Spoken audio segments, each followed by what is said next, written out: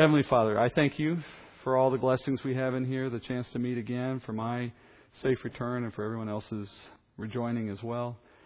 Father, we look forward to what you have in the Word tonight. We look forward to not just the opportunity to learn the history of what you did, but in everything that you can tell us through your Word, Father, there is something for us as well, some instruction or exhortation or reproof or correction.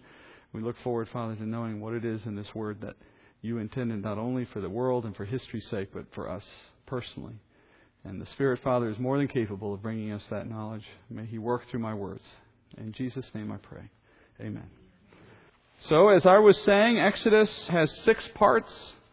We've been in part 1. Part 1 was the call of Moses, or that history of how we got to a point of Moses in ministry. We'll finish that tonight at the end of chapter 4. And then chapter 5 will begin the second part. And the second part was the demonstration of God's sovereignty through judgment to Pharaoh. That'll take us all the way through chapter 11. Just a little programming announcement. When we get into chapter 14, I believe it is, the parting of the Red Sea, there'll be a night where we'll show a video that has some really fascinating archaeological insight demonstrating the true location of the actual sea crossing. Like most things in tradition, it's not what people think it is. And in concert with that, when we get to the time at Mount Horeb, which follows immediately, as you know, we'll take another night somewhere soon after that and look at another video that looks at the true location of Mount Sinai, which is in Saudi Arabia, Midian, not in the peninsula of Egypt, called the Sinai Peninsula. And we'll show you not only out of that movie, but also out of Scripture, how the current day popular location cannot be the location that the Bible is talking about. It does not match to the biblical description. So we'll see all of that when we get there. But I'm letting you know there'll be a couple nights in here where we take that time. Either it'll be a partial teaching and part video or something of that sort. I don't know if or how I'll be able to incorporate those videos into what's online. I'm saying that because I don't want you to miss it, and you'll have to probably be here to see it. So back to the text. Chapter 4, verse 18 is where we pick up again tonight. We're in Midian still. Moses has received God's call, or you might say His commission, to return to Egypt and lead Israel free from bondage. When Moses heard those instructions last week, we remember he asked questions, he raised objections. God answered the questions, God rebutted the objections, and then He gave Moses assurances that he could carry out this plan. So all that remains for Moses at this point is to obey the word of the Lord and do as God has commanded. So, in verse 18, Moses begins making arrangements to leave Midian. Let's pick up there. Verse 18, Then Moses departed and returned to Jethro, his father-in-law, and said to him, Please let me go, that I may return to my brethren who are in Egypt, and see if they are still alive. And Jethro said to Moses, Go in peace. Now the Lord said to Moses in Midian, Go back to Egypt, for all the men who were seeking your life are dead. So Moses took his wife and his sons and mounted them on a donkey and returned to the land of Egypt. Moses also took the staff of God in his hand. The Lord appeared to Moses at Mount Horeb, and the first thing Moses does in response to the Lord's direction is to go back home. So he was at Mount Horeb, which is a distance from where he lived at Jethro's. From there, he goes back to Jethro's home. He asks Jethro, his father-in-law, for permission to leave and to take his family and obey God's call. Now, his request here of Jethro was in keeping with culture because he served in Jethro's home. Jethro was the patriarch of the family, so that meant everyone else was literally a servant of the patriarch in the way patriarchal societies worked. So it was necessary for Moses to ask his permission, both out of respect and out of custom. So if he expects to go, he has to expect Jethro to let him go.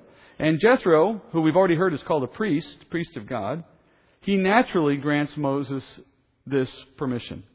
I say naturally because if God's called Moses to leave, then we can naturally expect God to pave the path to make that possible, would He not? So God was no doubt working in the heart of Jethro, even before Moses opened his mouth, so that it would ensure that Jethro's heart was inclined to agree with the request. You can make a parallel to the story of Jacob, in which Jacob had similar commands to go and do and come back and so on. But at each turn, he seemed to feel the need to scheme on top of God's plan to ensure that God's plan could get done. And the Scriptures are pretty clear in commenting on the fallacy of Jacob's approach. Here we see Moses doing everything the right way, assuming God will make the plan work as He does.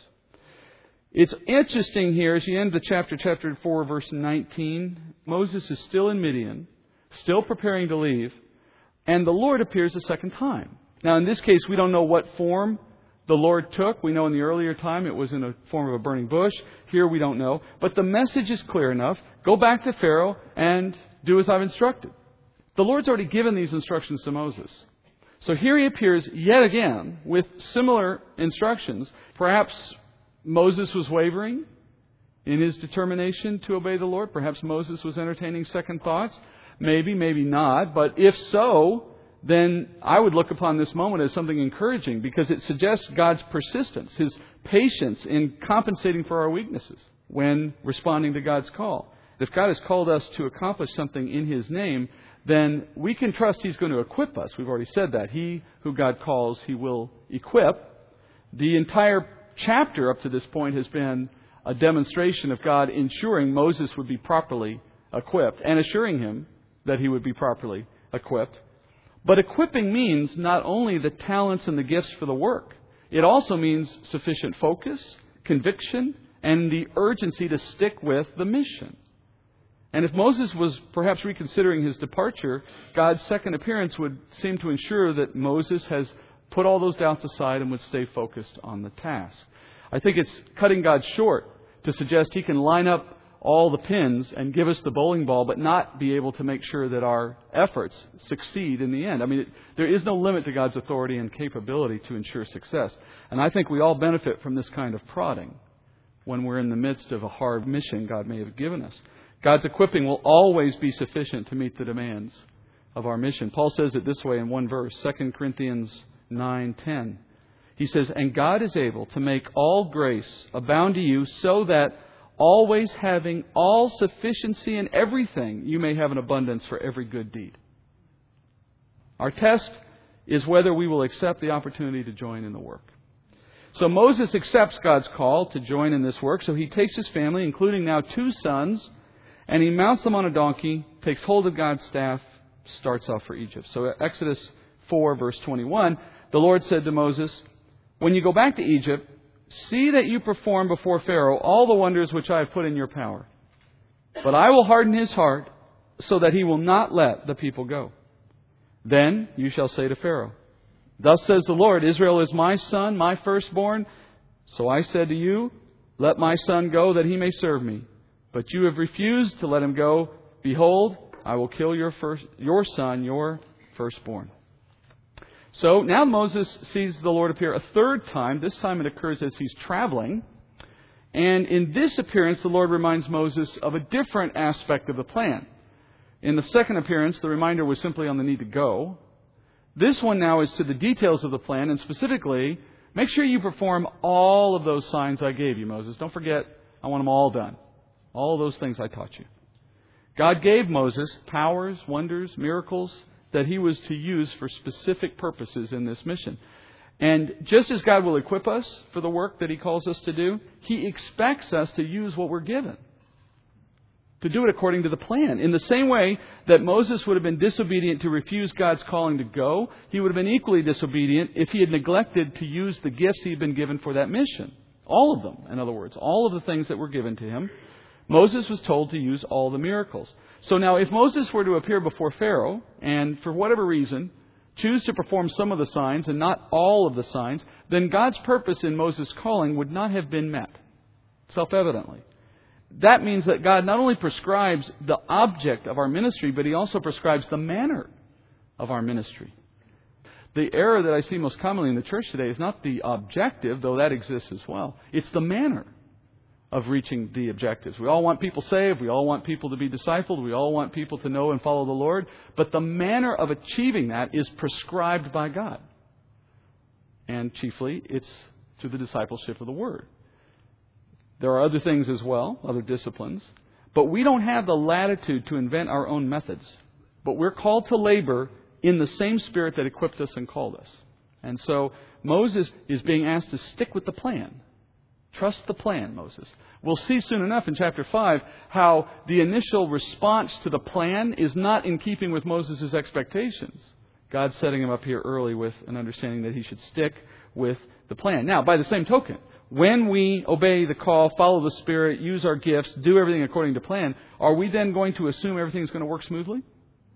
God tells Moses, I'm going to harden Pharaoh's heart. In fact, I'm going to harden his heart so that he will not let Israel leave. Can you imagine any statement more confusing for Moses than that one at this point? Moses was sent with a mission to free Israel, and God has given Moses the promise that this mission would succeed, because He's already said, I want you to come back to this mountain, you'll worship me here, and so on. And He's also given him special powers, by the way, to ensure all of that outcome.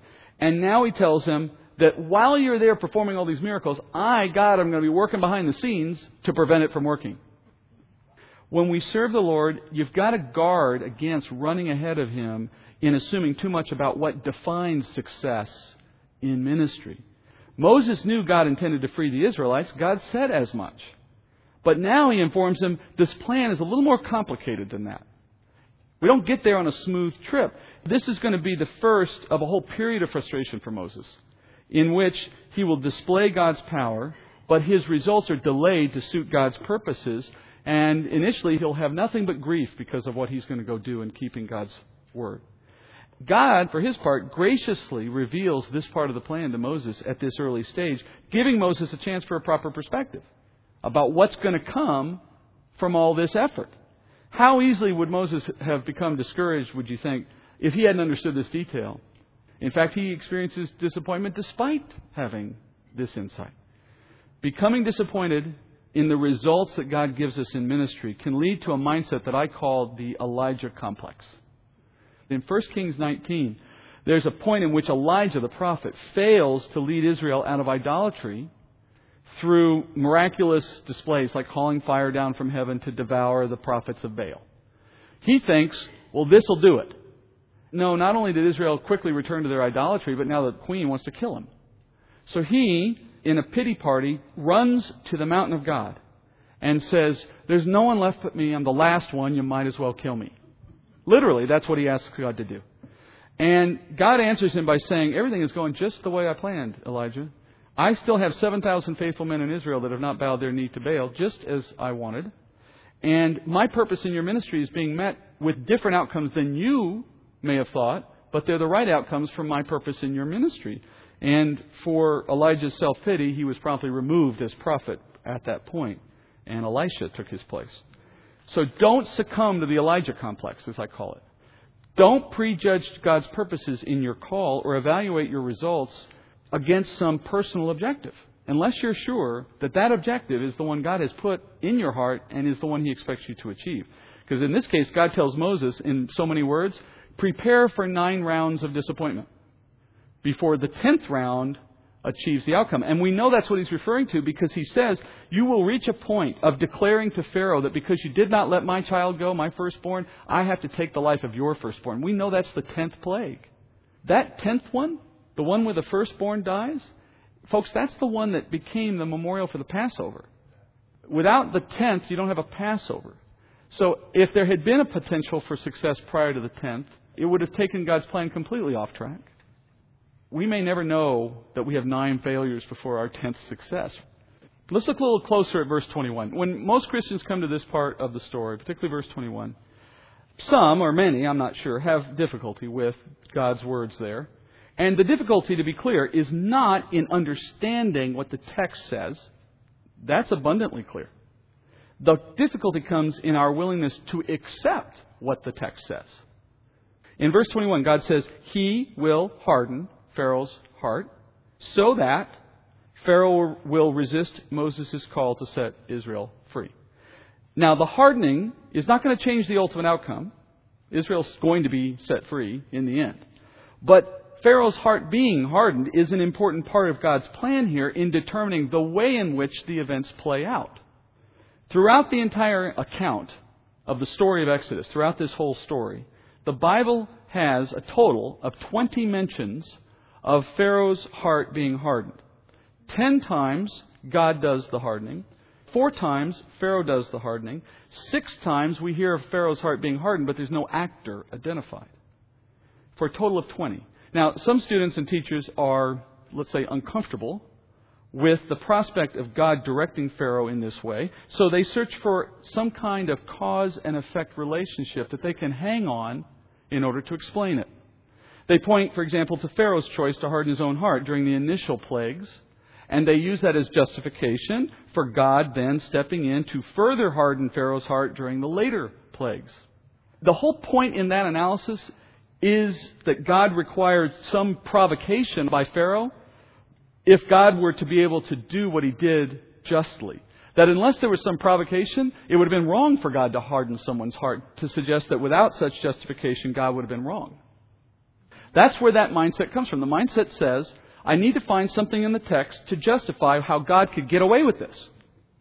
That explanation parses the text in an unhelpful and inaccurate way, and it misrepresents God's sovereignty and His character.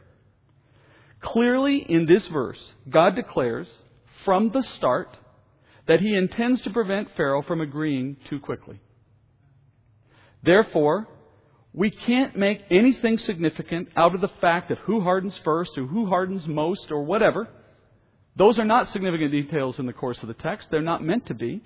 Early in this confrontation, Pharaoh's heart will naturally resist the request, as any man in his position would have. No guy in that position is going to have some yahoo show up out of the desert and say, I want to take all your slaves, and say, oh, sure, go ahead. That doesn't require God to harden. It's naturally already disposed to do that. But after the plagues begin to take their toll, plague after plague after plague, sooner or later men reach their breaking point. And if this man, Pharaoh, had reached his breaking point at, say, plague 5, plague 6, plague 7, plague 8, God's plan would not have gone as scripted, and God's purposes would not have been met. So, God intercedes to prevent Pharaoh from giving up too soon. The issue we're going to wrestle with here is the simple fact that God actively prevents Pharaoh from relenting until the moment God is ready for that to happen. And to make proper sense of God's actions, you have to notice a couple of things. First, the hardening is not for the purpose of preventing Pharaoh's salvation. We're told here that God's hardening is for the purpose of ensuring Pharaoh would not let Israel go too soon. The point of this hardening is to stop his behavior from going in the wrong direction. That's its only focus. More importantly, there is no need for God to harden Pharaoh's heart against the chance of believing and being saved. Like all men, he was born lost. By his own nature, he will remain forever lost unless God intervenes to grant mercy and faith. God doesn't harden a heart so that someone would become unbelieving and lost. Men are born lost and unreceptive to the gospel. God must intervene to change that, not the other way around. Paul says in Romans 3:11, there is none who understands, there is none who seeks for God. The notion that men can seek a God they do not know and find Him is a man-made false teaching. Jesus Himself said in John 6:65, for this reason I've said to you, no one can come to me unless it has been granted him from the Father.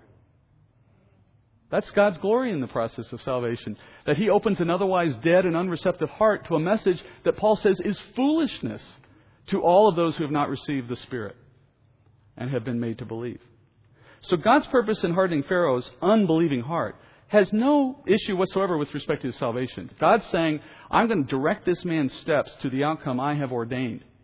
The power of God's miracles are so great that even a man like Pharaoh might have been compelled to relent sooner than desired.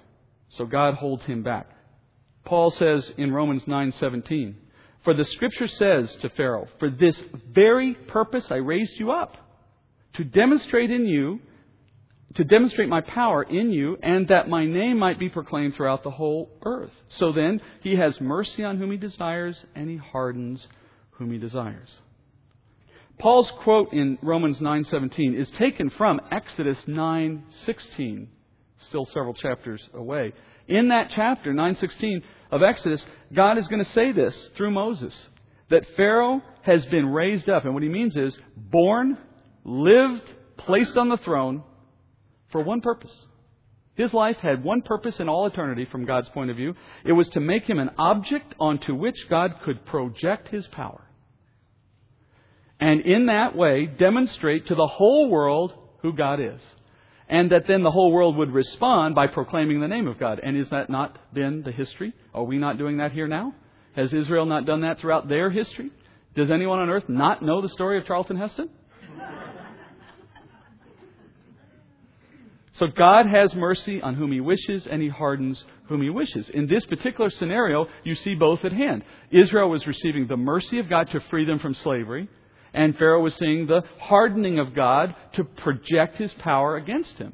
Again, these are not issues of salvation. In neither case are we talking about personal salvation for Israel or the lack thereof for Pharaoh. That's not even in view.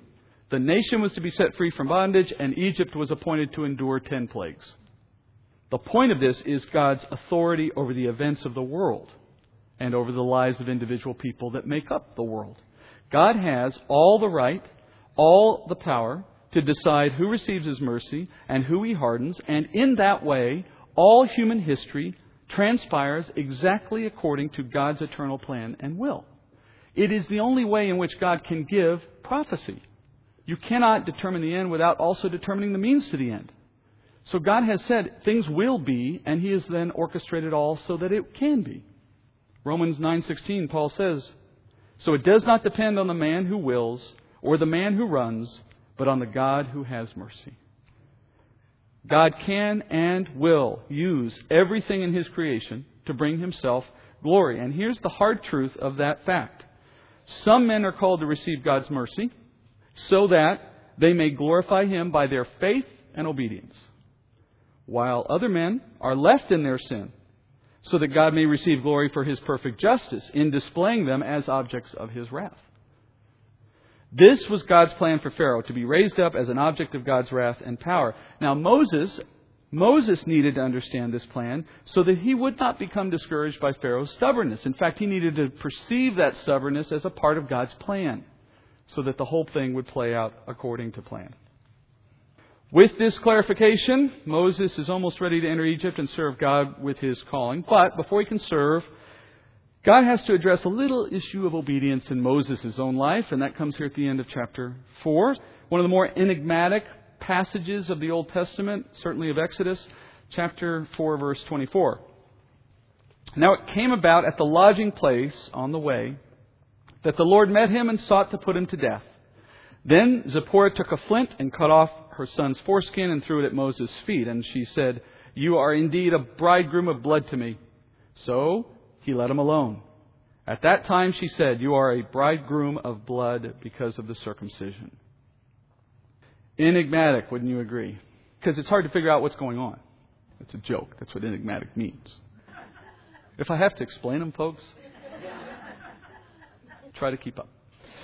So in this passage, Moses is traveling to Egypt with Zipporah and her sons. They lodge somewhere along the trail, and the Lord appears before both of them. And the text says He seeks to put him to death. Now, in response, Moses' wife performs a circumcision on the second son. Then the Lord relents. The passage is difficult to interpret because of a little feature of Hebrew grammar. And that is that Hebrew often leaves out pronouns.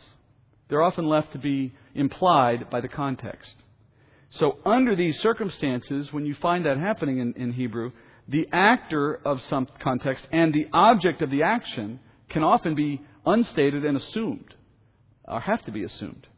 And of course, the assumptions you make in assigning pronouns to these implied actors and objects can change the meaning dramatically depending on who you assume them to be.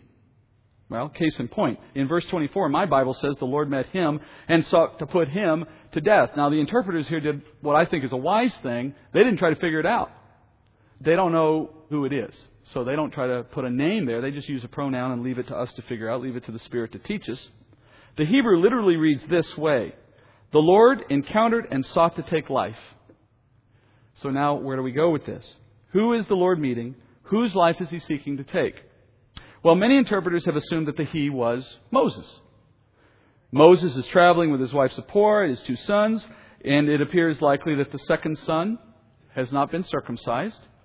So the interpreters assume that the Lord is angry at Moses for not circumcising that second boy as required. Under the covenant that God gave Abraham in Genesis 17, all Jews were bound to circumcise their sons on the 8th day. Genesis 17:10 says, "This is my covenant, which you shall keep between me and you and your descendants after you. Every male among you shall be circumcised. But an uncircumcised male, who is not circumcised in the flesh of his foreskin, that person shall be cut off from his people. He has broken my covenant." So if someone is not circumcised, they're to be cut off from the people. In Hebrew, the meaning of cut off is literally destroyed or killed. But notice in Genesis 17, who is commanded to die for failing to be circumcised? The one who's not circumcised. That is, the child is to be put to death. Circumcision was an outward sign in the body of Jewish males, reminding the nation of God's promise to Abraham that through Abraham's seed he would make a nation. If a parent refuses to circumcise their son, then they are disobeying God and they are excluding that son from inclusion in the promise to be part of that nation. And so, if there is a Jewish male in that community who lacks the sign of the covenant, they can't enjoy the privileges of the covenant, the membership of the covenant. God, having created this nation by a promise, this is a covenant that defines being in Israel, period. So, God has prescribed that if you don't circumcise your child, the child is killed, cut off. And in this case, God gave Moses a very interesting mission. He said to Moses in 2 verses earlier, "You're going to go to Pharaoh and tell Pharaoh that the penalty for your failure to obey my commandments is that I'm going to kill your firstborn son." And now, here's Moses walking to do that mission, to deliver that message with his own son, now not in obedience to God's word. It would make sense in the context, not only from Genesis 17, but also from Exodus 4, that God is threatening to take the life of the son in keeping with the message he's given Moses to deliver to the Pharaoh, which is a failure to obey God's commandments leads to this penalty in this case. Therefore, the him here who is in danger of dying is not Moses, it's Moses' child. And Zipporah understands that situation, so she promptly circumcises her son on the spot to save his life. And then she throws, or literally in Hebrew it says touches, but the context makes clear it's not a gentle little thing. She throws the skin at his feet. Well, whose feet do you think that is? Again, we're left guessing a little bit about what's going on here in the family dynamic, but I think you can figure it out, right? Moses' wife is not Jewish. She's Midianite. She's not familiar with this covenant, perhaps. She probably knew very little about the practice of circumcision. Now, circumcision wasn't unknown in the ancient world, so she probably knew maybe of it. But before her first son came along, it's probably a good chance she had never seen it, never experienced it. So with the first son, Moses says, we have a requirement in our Jewish families. This is what we do to our sons. After she sees it, she thinks, that ain't happening again. So I'm not having that happen, right? So then Gershom is circumcised, but Eleazar, who's the name of the second son, Eleazar shows up, and she says, you aren't touching him. You can't really blame Zipporah so much. She didn't have the history. She was doing perhaps what moms would do under those circumstances. And that would explain her particular response here to the circumcision of the moment. She circumcises the child out of force, out of obligation, because of what God is threatening. Then she's in disgust over the whole thing, throws the foreskin at the father, and blames him, calling him a bridegroom of blood. What she meant was, this marriage to Moses requires the spilling of blood every time their marriage results in the bringing forth of new life. Do you see a picture of Christ in that portrayal? Once again, Moses represents Jesus, who is our bridegroom, and we are his bride by faith, and that faith produces new spiritual life in each of us. But that new life came only by the blood of Christ on the cross. He is a bridegroom of blood to us. So, she circumcises him in disgust. Now, more significantly, more troubling, was Moses' failure to do this the first time. To let things get to this point. To contend with her over what I assume was her objections to circumcision. Here's a man appointed to lead the nation of God's people, and yet he wasn't doing even the most basic of spiritual leading in his own home, according to the rules he had in the covenant given to Abraham. Only after God threatens to kill his child does Zipporah take the appropriate action. Moses must have learned his lesson here, though, because after her display of disgust and disrespect, Moses sends Zipporah and the boys packing. They go back to Jethro at this point. They don't go the rest of the way into Egypt. You'll find out in Exodus 18 that Jethro eventually brings the family to meet Moses at Mount Sinai. Moses must have looked at the situation and decided it was better to go alone at this point. Whatever else transpired, we don't know. The lesson is God demands that those who might lead His people lead first in their own lives and in their families' lives. Paul says it easiest and best, 1 Timothy 3:4. He must be, speaking of a leader in the church, he must be one who manages his own household well, keeping his children under control with all dignity. But if a man does not know how to manage his own household, how will he take care of the church of God? What a powerful statement. You want to know whether somebody is capable of taking on the responsibility of managing in God's home at some level? Look at their family.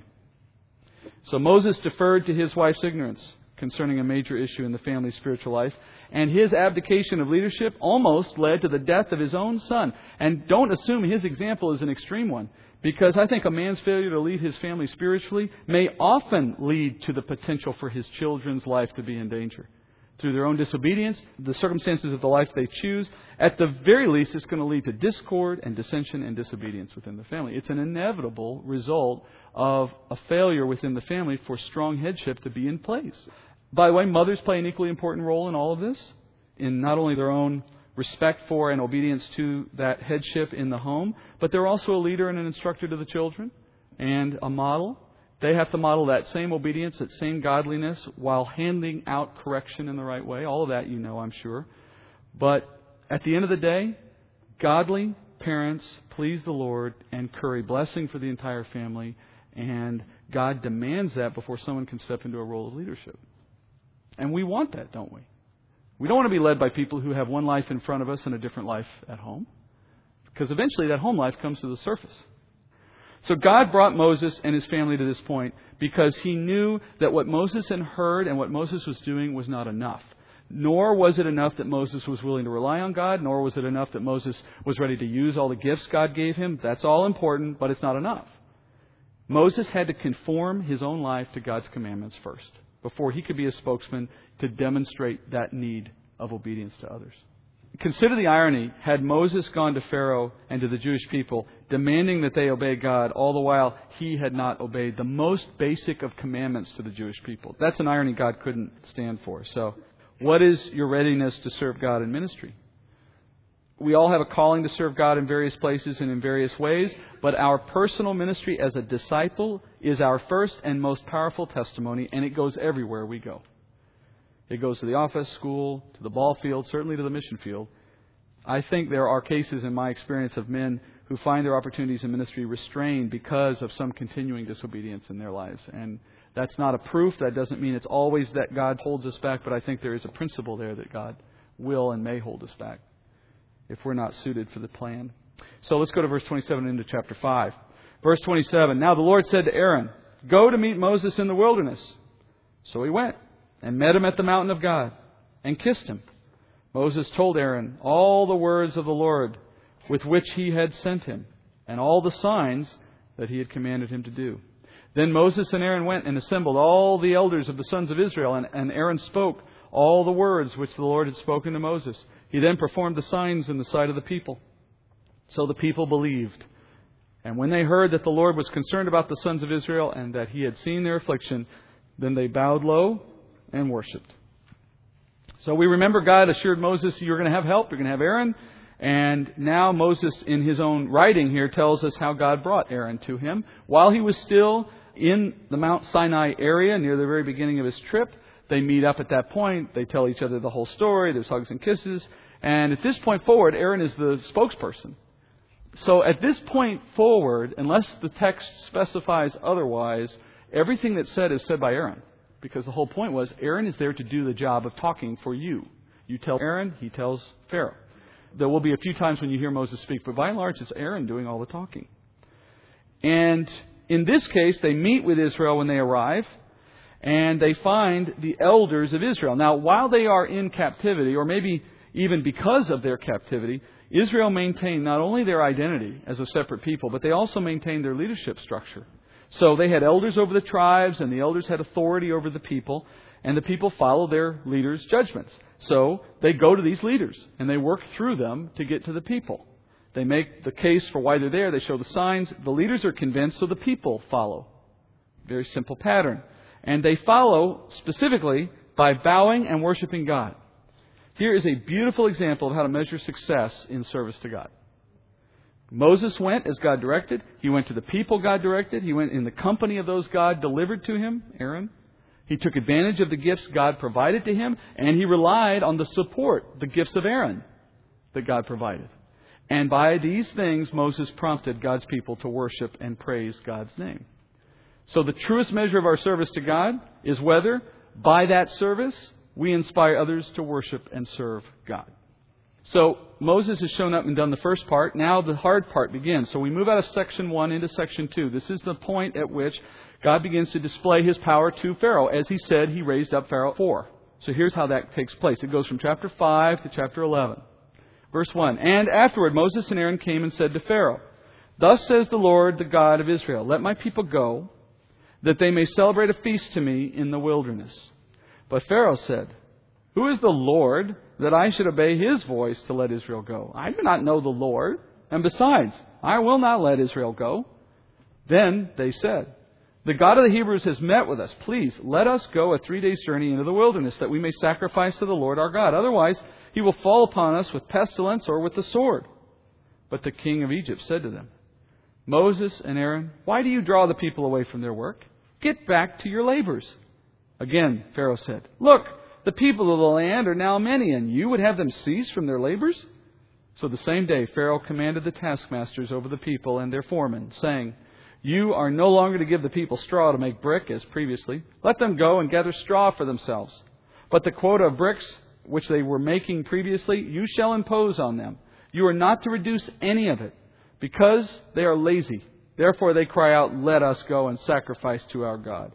Let the labor be heavy on the men, and let them work at it, so that they will pay no attention to false words. So in chapter 5, Moses has his initial encounter. This is the Pharaoh Amenhotep II, which we talked about a couple weeks ago. Moses, speaking through Aaron, he demands that Pharaoh let Israel go, of course, go out into the wilderness and celebrate a feast. This was the very first thing God told Moses to say to Pharaoh. And as we noted previously, the request here implies, let my people go, because asking for a 3-day journey into the wilderness meant walking the distance between where they were and the border. Literally walking to the border of Egypt, the border on Canaan, was where they would end up if they walked 3 days. And that was clearly enough to let Pharaoh understand these slaves will be gone. And if you want further evidence of that thinking, I want you to imagine if the slaves of a southern plantation in the U.S. had asked their master to allow them to travel to the Mason-Dixon line in order to worship the Lord. The slave master would have understood he would never see those slaves again. And similarly, Pharaoh knew that after such a journey, that would be the end of a plentiful pool of cheap labor, and he wasn't about to see that happen. Therefore, the Pharaoh's response to Moses and Aaron was entirely expected, entirely logical. He says, First of all, I've never heard of your God called Hayah, Lord. And therefore, I have no need to obey such a God. And that was absolutely true. I mean, there's no doubt that he had never heard of Hayah. Egypt had over 80 gods, and none of them were called Hayah. So this would have been a new name for him. And his initial refusal is followed up by Aaron then asking for, again, the chance for them to go. But he adds now, we need to go. We need to go obey the Lord, or there would be judgment for us if we don't. Moses would have been acutely aware at this point of the relationship between disobedience and God's wrath. So, he knew better than anyone to say, look, if we don't do this, I'm a little worried about what comes next. And then the second reason this is interesting is it serves as a prophetic warning to Pharaoh himself, because Pharaoh is going to experience these kinds of judgments for failure to comply. So not only now does Pharaoh get put on notice concerning God's will, he also gets put on notice concerning the kind of judgment that will come if he does not comply. But, of course, he still denies it. What God did not tell Moses about the plan was that the Pharaoh is going to react pretty harshly to your request. In fact, Pharaoh brings this retribution against the Hebrews as a result of Moses' request. Pharaoh commands that the Hebrews no longer have straw to provide for making brick. Now, straw was the binding agent in the clay bricks that they made. So if you didn't use straw in the brick, it would be so brittle it would just crumble or be useless in construction. Previously, the Hebrews had been supplied straw by the Egyptians to make their work faster. And now they're going to be told you have to go throughout the whole land looking for your own straw. And that's going to take a lot of time. A lot of labor is going to have to leave the brick-making process to go search for the straw. And nevertheless, your daily quota for bricks doesn't go down. So Pharaoh's command makes life immeasurably harder for the Jews. In fact, it makes it impossible for them to do what he's asking them to do. His demand here is not just spite. There's real political wisdom in what Pharaoh's doing. He says it at the very end in verse 9, that this would be so that they would no longer listen to false words. He's linked the Jews' harsh circumstances now with Moses' actions and words. And he wants that link so that when the Jews feel the pressure of the harsh treatment, they will blame Moses for their circumstances, and in blaming Moses, diminish Moses' authority and respect within the Jewish people. It's a smart ploy on his part. That's often a technique you'll see despots apply to hold on to power. They'll set their opponents against one another in some way so that they diminish their power in opposition. This is the challenge now for Moses and Aaron. Look at verse 10. So the taskmasters of the people and their foremen went out and spoke to the people, saying, Thus says Pharaoh, I am not going to give you any straw. You go and get straw for yourselves wherever you can find it, but none of your labor will be reduced. So the people scattered throughout all the land of Egypt to gather stubble for straw. The taskmasters pressed them, saying, Complete your work quota, your daily amount, just as when you had straw. Moreover, the foremen of the sons of Israel, whom Pharaoh's taskmasters set over them, were beaten and were asked, Why have you not completed your required amount, either yesterday or today, in making brick as previously? Then the foreman of the sons of Israel came and cried out to Pharaoh, saying, Why do you deal this way with your servants? There is no straw given to your servants, yet they keep saying to us, Make bricks. Behold, your servants are being beaten, but it's the fault of your own people. But he said, You are lazy, very lazy. Therefore you say, Let us go and sacrifice to the Lord. So now go and work, for you will not be given no straw, yet you must deliver the quota of bricks.